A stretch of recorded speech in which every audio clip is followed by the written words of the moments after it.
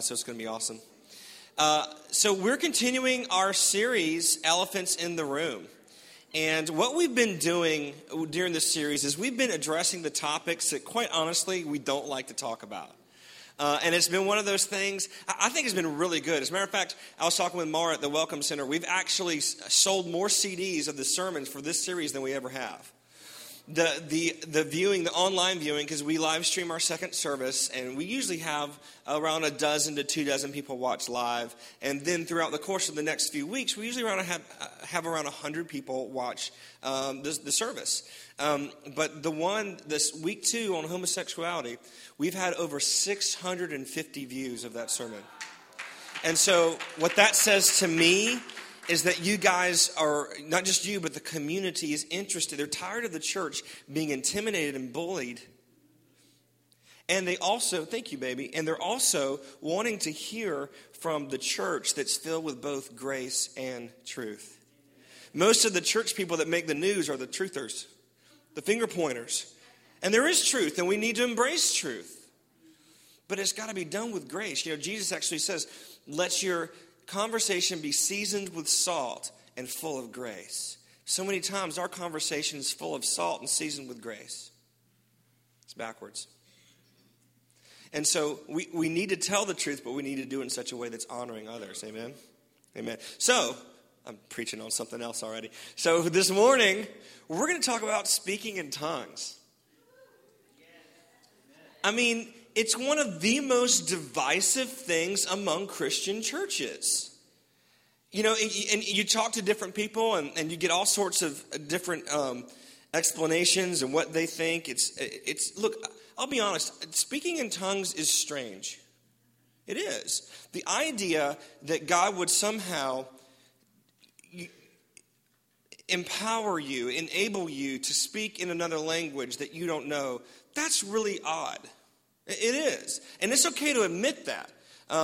It's okay to say that's a different concept. It's unlike any other type of spiritual gift that we see in the Bible. And so, yeah, most people that I found that are against spiritual gifts in activity, these days, and we'll talk about that in a moment, but they actually aren't against the spiritual gifts, they're against tongues.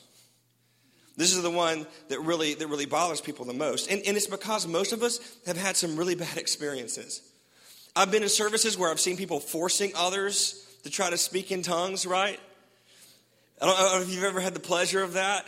It's like watching a train wreck. Oh, this is terrible. All right. There are people who have a holier than thou delivery, and they're like, I speak in tongues. Well, good for you. Let's learn how to speak in English better. You got people, there's a tongue and interpretation where they give bad interpretations, where they go on. It's like, that tongue was 30 seconds, but your interpretation's 5 minutes, sweetheart. Like, that doesn't make sense. I can't remember if I heard this myself or if I heard the story, but one time someone was giving an interpretation to a tongue in a church service, and she said, and just like with Moses' ark, God saved... that was Noah. Why did God tell you? Moses? Anyway, it brings up all sorts of questions. It can be embarrassing. So I remember growing up, I went into a charismatic church with my parents, and my dad would often give a tongue and interpretation in the church service. And, when you're a kid, like, you have to establish a certain amount of cool. And you kind of, your circle of friends. And so I'm sitting there and it's quiet time during this particular church. Like, if you didn't have a tongue interpretation, then you didn't have church, And so dad starts speaking, and he starts speaking in what sounds like a Chinese language. And I'm like, oh my gosh, Dad, you're killing me. You're killing me. You're like, I'm going down the kid fame ladder right now. You're hurting me. You're hurting my cred. I went to Samford University, and we had a New Testament class, and there was a professor there called Dr. Barnett. And Samford is a Baptist university, and Baptists typically, most of your Baptist, Methodist, Presbyterian, Episcopalian, most of these, they don't participate in speaking in tongues. And so this was a Baptist university, and so, the overwhelming majority of people didn't necessarily believe that tongues were for today. But I remember during New Testament class, it's this class of about 60, 75 people in there. And we get to the part about tongues. And the professor is like, now, just out of curiosity, who here might speak in tongues? I'm like, you've got to be kidding me, right? So, because I do pray in the Spirit, and I'll explain what all that means in a moment. But so I'm like, raising my hand like this. No one in the class except for one girl on the far side. And we're like, yeah, Holy Ghost high five, right? Yes. There's another crazy person. You don't handle snakes, do you? Okay, good. Yeah. Oh, sweet. So we were 2 out of 75 that raised our hands. One time I was at a church just when I lived in Birmingham, and I was actually playing drums on the praise team. And someone gave a tongue, which wasn't very common for this church. And someone gave a tongue during worship, and they believed, as we do, and we'll cover in a moment, that you interpret that tongue when you're in church. And so I felt the Lord say, you have the interpretation. And I started sweating, and my heart's beating. But I instantaneously somehow knew what that person had said. It was a weird feeling. So they had given me a mic in my drum set to sing harmony while I played, to sing on the praise team while I played. And so I just used the mic. And so there's this quiet, holy moment. And all of a sudden I go, I believe I have the interpretation of that. And everyone's looking around like, what? Because they don't see me because I'm behind the drum set. They're like, is that you, Lord? God? And I realized, you know what? You need to identify yourself if you're going to give. So these things can be weird, right? I mean, we have really weird experiences. Theologically, there's a lot of variation. Now, some people believe that tongues are necessary for salvation. Some Pentecostal churches actually preach that if you don't speak in tongues, you're not really saved. Now, I will go into this in more detail in a moment, but that is bull. That's not true. You will not find anywhere in Scripture remotely close to suggesting that in order to be saved, you have to speak in tongues. That's crazy talk, all right? That's crazy talk. And so, that's just not true at all. But at the same time, you also have other groups that say, well, speaking in tongues is of the devil. Well, what?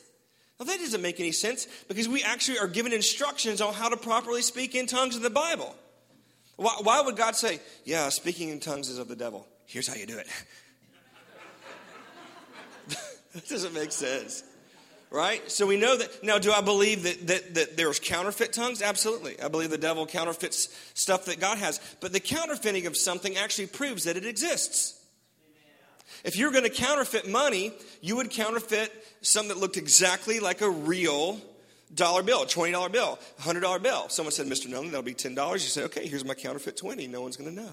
You wouldn't say, here's my counterfeit $11.2 bill. That should cover it. No, you counterfeit what's real. Is there counterfeit tongues? Absolutely. Are there counterfeit miracles? Yes. Is there counterfeit supernatural? Absolutely. And it proves that there's real supernatural. And it proves that there's real miracles. And it proves that there's real tongues. Otherwise, why would you counterfeit it? Okay? And so there's been a lot of confusion on this. And so, look, we need to lay down our traditions. Now, in this church, in this building, there is many individuals as there are. There's going to be that many opinions on tongues. There's going to be that many histories and church traditions look, I encourage you this morning, go with me. I love you. I'm not going to purposely mislead you. I give you full permission to check up on me. Check every scriptural reference. Don't take what I say at face value. Do your own study. Okay? But I encourage you, lay down your tradition of what you've been taught about tongues. Whether it was good or whether it was bad. Lay it down. Let's see what the Word says. If we're Christians, if we follow Jesus, and Jesus has given us His Word, let's see what it has to say, not what our tradition has to say about speaking in tongues. Amen? Y'all ready to get started? I'm going to be going pretty fast, okay? So just want to let you know, you might want to take some notes or something. And if you want my notes afterwards, I'll be happy to give you a copy, okay? So first of all, the word for tongues is glossa in Greek. It simply means languages. So whenever you see speaking in languages or speaking in tongues in the Bible, it just means languages. It's not something different than speaking a language. That's literally what it means, okay? You might hear sometimes when you're reading and studying about this, the term glossolalia. Glossolalia is the putting together of two Greek words, glossa, which we established means language, and lalio, which means to speak, okay? So it's a phrase that means speaking in tongues. That's all it means. It means nothing more. And see, part of the biggest issue with tongues is the fact that because it's called tongues, people think it's like some kind of weird, like the Holy Spirit takes your tongue and is flapping it around. I had a friend in school that he was Baptist. Now he was one of those. He was not a Christian that went to a Baptist church. He was a Baptist that happened to be a Christian. You know what I mean? And so he, we would get into theological discussions in love and, giving each other a hard time. But he said, I want to receive prayer. We were at a prayer meeting once, and he said, I'll see what happens. So someone's praying for him. I look over at him, and he's going, moving his tongue like somehow that's what speaking in tongues is. And I'm like, bro, it means languages. Like, that's not a language. I don't know what that is. Right? So part of the biggest weirdness about speaking in tongues is the fact that it's called speaking in tongues instead of speaking in languages. Okay? Yeah. I got her. I love it. So that's one of the things that bothers people. It sounds weird. But we know other scripture says every tongue will confess. Right? So it means in every language on earth, Jesus is going to be glorified. See, that's what the scripture means. And so, we just need to realize speaking in tongues has nothing to do with your tongue. It means languages, okay?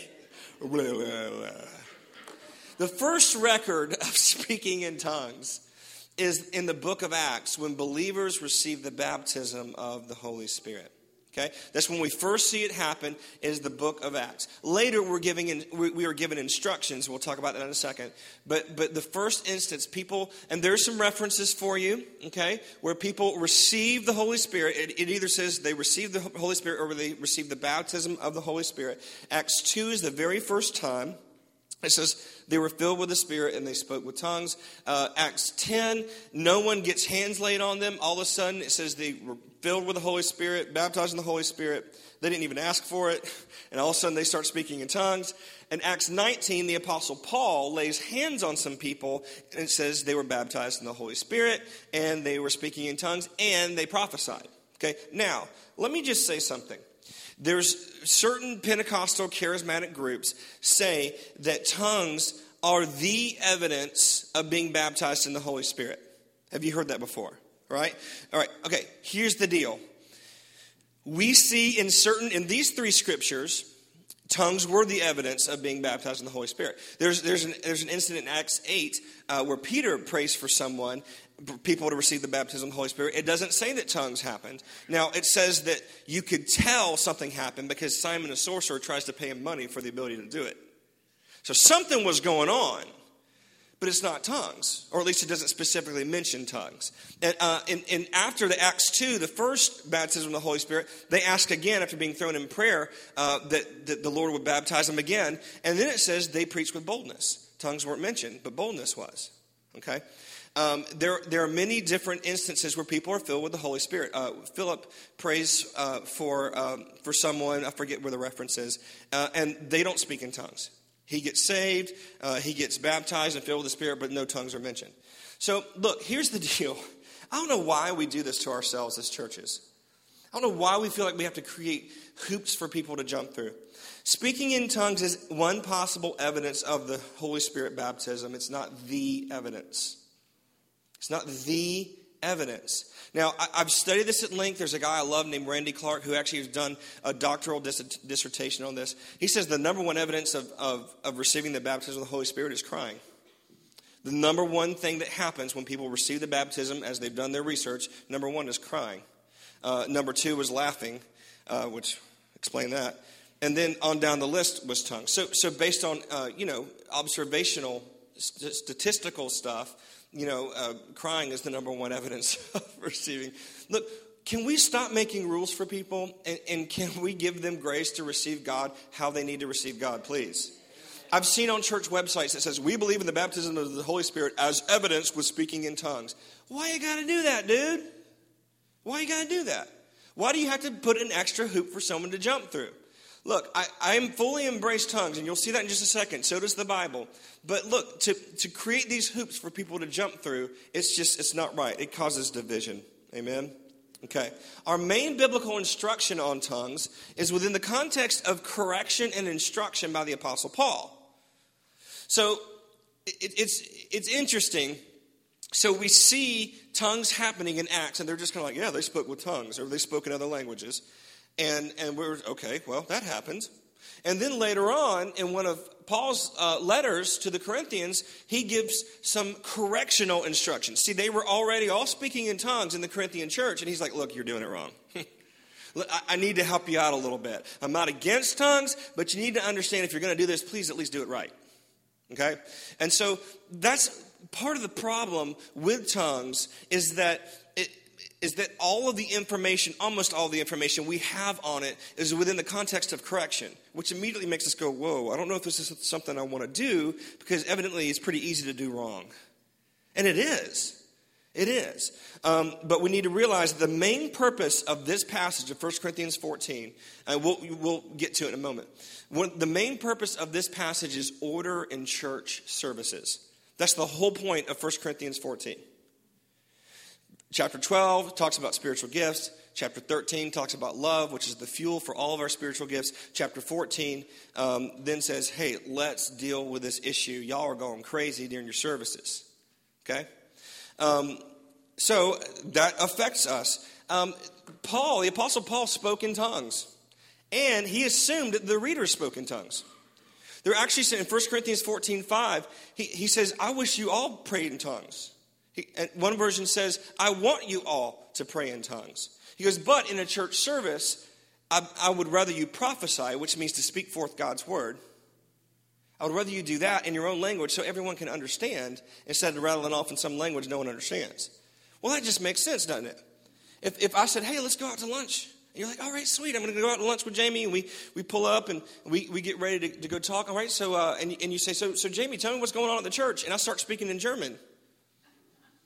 That would be I'd be a bad lunch companion. Why? Because I'm not speaking in a way that you can understand, right? I'm all about me and my delivery instead of about you and your hearing. And that's what Paul was trying to do in this chapter. He's trying to say, look, I speak in tongues. He actually says in chapter 14, verse 18, he goes, I speak in tongues more than all of you. He goes, I thank God I speak in tongues more than y'all. He goes, but when I'm in church, I want to say things in a way that it ministers to people, not props me up and makes me look good, right? Wow, he's got the gift of tongues. Ooh, well, check the fruit. And we'll talk about that in a little bit. So I want you to understand, here's the other thing that goes on with tongues. People don't understand this. We have this blanket speaking in tongues, but there are actually 4 different types of speaking in tongues that we see, that we observe in Scripture. There are 4 different kinds. We're going to go over them each in detail. But there are 4 different kinds. So you need to be careful when you're reading different types of tongues. When you're reading about tongues in the Bible, you have to ask yourself, okay, what's the purpose of this? Who's doing it and why is it being done? Right? You can't just say speaking in tongues. Right? As a matter of fact, the Apostle Paul makes a differentiation between speaking in tongues and praying in tongues. Right? So we need to know. We need to know. And each one has its own context. So let's get into that. First of all, there is the speaking in an actual language that's understood by the hearer, but unknown to the speaker.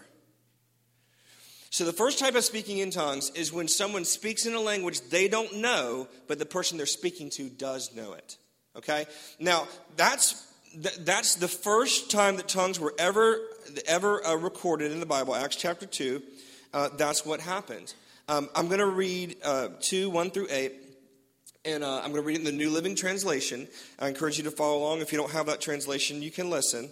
It says this: on the day of Pentecost, all the believers were meeting together in one place. Suddenly there was a sound from heaven like a roaring mighty windstorm, and it filled the house where they were sitting. Whoa, that sounds like fun, doesn't it? Can you imagine if a sound all of a sudden moved in this building? And we're like, what's happening? Verse 3. Then what looked like flames or tongues of fire appeared and settled on each of them. And everyone present was filled with the Holy Spirit and began speaking in other languages. I like the New Living Translation actually says languages instead of tongues. Yes. Love it. And the Holy Spirit gave them this ability. Verse 5. At that time, there were devout Jews from every nation living in Jerusalem. It was Pentecost. They'd all descended on Jerusalem to worship. And when they heard the loud noise, everyone came running. So it was loud enough that people heard it from outside and came running to see what was going on. That's a loud noise.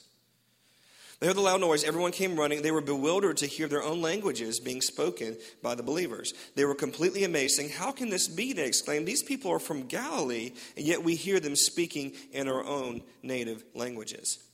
So here we have the first example of tongues is where the believers first get baptized in the Holy Spirit and they speak in real languages, an actual language that they don't know how to speak, but someone does. Okay? So it's spoken. This type of tongues is always done in public, and it's a sign to the unbeliever. And that's what Paul says in 1 Corinthians 14:22. It's a sign to the unbeliever. Because what did these guys do? They said, "Holy cow, they're speaking in my language and they're from Galilee. How do they know my language?" It actually lists all the languages. And then they're like, "What does this mean?" And Peter preaches and 3,000 people get saved. So see, tongues was an evangelistic tool. And I've heard of this. I've never experienced this type of tongues. My dad has. He was actually in a Bible study once, and it was a moment after worship. It got quiet, and there was a lady. I don't want to mess this up. I'm pretty sure she was from Greece, and he spoke in tongues and gave the interpretation right afterwards. And we'll talk. That's the next one coming up. And then afterwards, she goes, "Hey, where'd you learn Greek?" He's like, "I don't know Greek." She's like, you said Greek right after worship, and then you said it in English, like a perfect translation. He was like, that's what this is. And she got saved. I had a friend when I was in college. She worked in daycare, and there was a kid that was very, very, very difficult. He cried all day, every day, and he didn't speak any English. And she got so frustrated, as you can imagine. And finally, she was holding the baby, just crying. And he didn't speak any English. And she said, "Lord, please, how can I minister to this kid?" And she began to pray in tongues over the child. And immediately, he looks at her and just stops. And then from that point on, like, he belonged to her. You know what I mean? And we don't know. I mean, I have no way of verifying this. It's anecdotal. But, I mean, she believed the Lord empowered me to speak his native language so he would be calm. So these things happen. It's a real thing and it's biblical, okay? That's the first type of tongues. But it's not the only type of tongues. There's also speaking in a heavenly or earthly language during public church gatherings, like the one we're in the middle of, as prophecy from God, okay? So this is a spiritual gift, and it's specifically mentioned in 1 Corinthians 12. So we're going to make our way over there. 1 Corinthians 12. And it's meant to be interpreted, as you'll see in just a moment. 1 Corinthians 12, 7 through 11, it says, "A spiritual gift is given to each of us so we can help each other." The purpose of a spiritual gift is not for you. You don't give a gift to yourself. You don't buy a present for someone's birthday and then open it yourself, do you? No, if you do, you need help. All right? No. It's meant to give to someone else. The spiritual gifts we are giving are for other people. That's why I don't believe they passed away. Why would God stop helping people? We'll talk about that more. Spiritual gift is given to each of us so we can help each other. To one person, the Spirit gives the ability to give wise advice. To another, the Spirit gives a message of special knowledge. The same Spirit gives great faith to another. To someone else, one Spirit gives the gift of healing. He gives one person the power to perform miracles. Another, the ability to prophesy. He gives someone else the ability to discern whether a message is from the Spirit of God or another spirit. It's called discerning of spirits. Still another person is given the ability to speak in an unknown language or speak in tongues, while another is given the ability to interpret what's being said. It's the one and only Spirit who distributes all these gifts. He alone decides which gift each person should get. So there are these Holy Spirit gifts that are given to believers, I believe, who have been baptized with the Holy Spirit. I believe that's when they're activated. It's when you pray and you ask the Holy Spirit to come, not in you, but on you. And that's when they're activated, okay? And we don't have time to get into all of that. But, so there are these Holy Spirit gifts. And one of them mentioned here is speaking in tongues and interpretation. Now, in another passage, he goes, do all prophesy? Do all have the gift of faith? Do all speak in tongues? And the obvious answer is no. No, because God distributes to each one as he wills, okay? And so in this particular type of spiritual gift, you may not operate in this at all. Now, I've given a tongue maybe 5 times in my entire Christian life, and I've been a Christian a long time, even though I'm still relatively young. I've interpreted a handful of times, including the drum set incident. But I speak in tongues on a regular basis, and I'll explain how in just a minute. But so this is, again, a public thing, and it's done. I can't read all of, just for the sake of time, I can't read all of 1 Corinthians 14 to you, but you can go back and he says, verse 5, he says, I wish you all could speak in tongues, but even more, I wish you all could prophesy.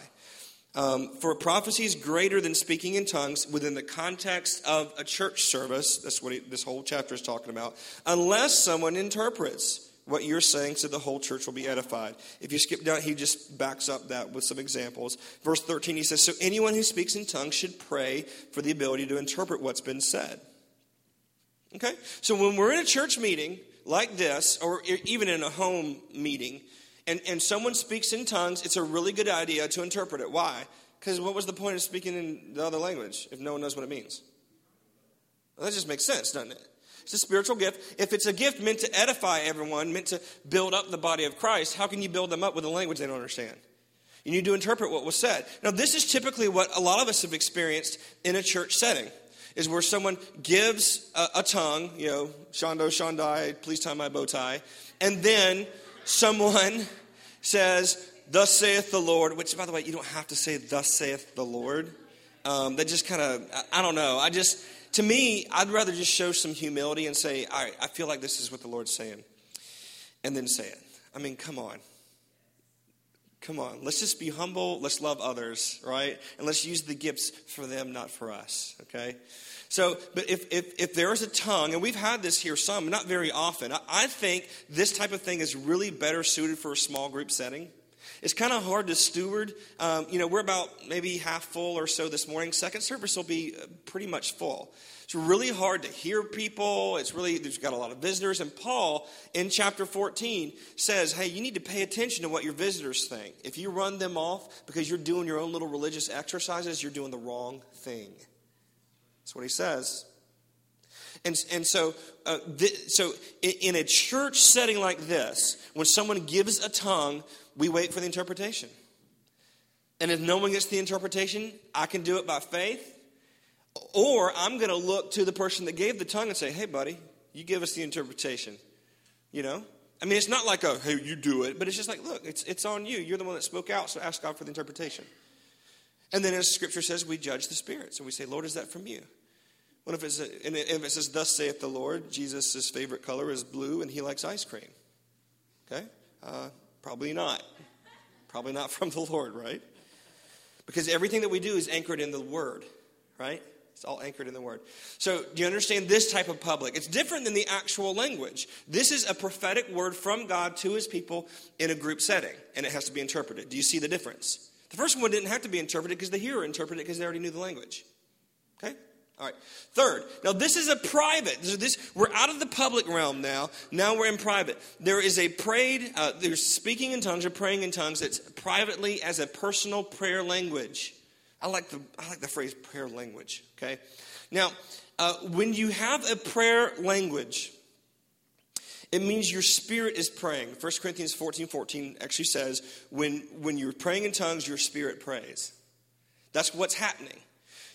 We know that we are a spirit, we have a soul, and we live in a body. Our soul is our mind, our will, and our emotions. All right, so our bodies are temporary earth suit while we're here journeying, on earth. But our spirit is what goes on forever. It's as if your spirit has a native tongue. It's as if you and God have your own personal secret code. Did anyone ever come up with their own language or secret code when they were a kid with their best friend? That's kind of what it's like. It's spirit to spirit communication. Your spirit is praying. It says in 1 Corinthians 14 that my understanding is unfruitful. That's a flowery way of saying I don't get what I'm saying. Why? Because it's bypassing your brain. Okay? It's bypassing your brain. And your spirit is praying. Second point is that it builds up or edifies the believer. So unlike, and Jude 20 actually says that. It says building yourself up in your most holy faith, praying in the Holy Spirit. You can look it up. Check me. And so it edifies the believer. It actually says it in 1 Corinthians 14 as well. It says when someone prays in an unknown tongue, he edifies himself. Not speak in an unknown tongue. Praise in an unknown tongue, he edifies himself. It's like spiritual weightlifting. Okay? It's like spiritual weightlifting. It builds you up. It edifies you. It helps you. It's like conditioning for your spirit, man. Next, it fosters intimacy with God. Ephesians 6, I'll just turn there really quickly. Ephesians 6:18 says, pray in the Spirit at all times and on every occasion. Well, okay, let's go home. Pray in the Spirit at all times on all occasions.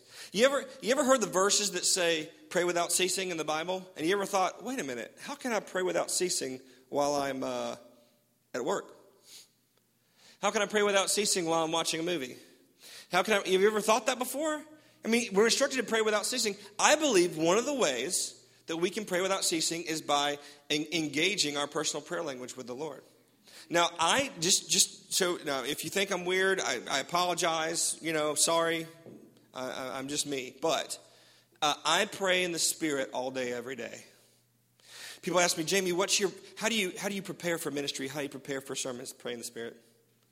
I mean, I get in the Word. Of course, I get in the Word. Of course, I read my Bible. Of course, I listen to worship music and stuff. But I pray in the Spirit all the time. It puts me in constant communion and fosters intimacy with God. He wants you to pray without ceasing. How are you going to do that? How are you going to do that without a personal prayer language? Lastly, I believe this is available to anyone who wants it. Mark 16:17 says, these signs will follow those who believe.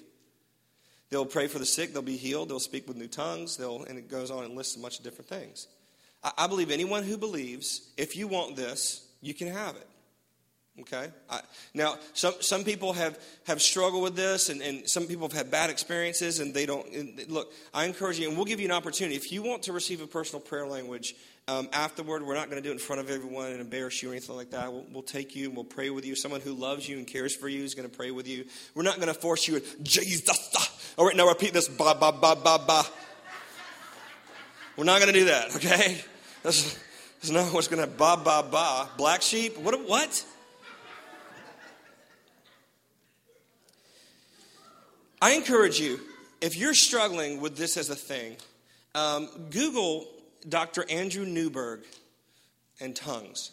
Dr. Andrew Newberg. They actually did a study several years ago, and this is posted in a secular publication. It's not a Homer thing. And they actually put people under like MRI, CAT scans and stuff like that while they're praying in tongues, and they just say, okay, what's happening? And they look at their brain, and the frontal lobe, the part that controls language, is like turned off when they're praying in the Spirit.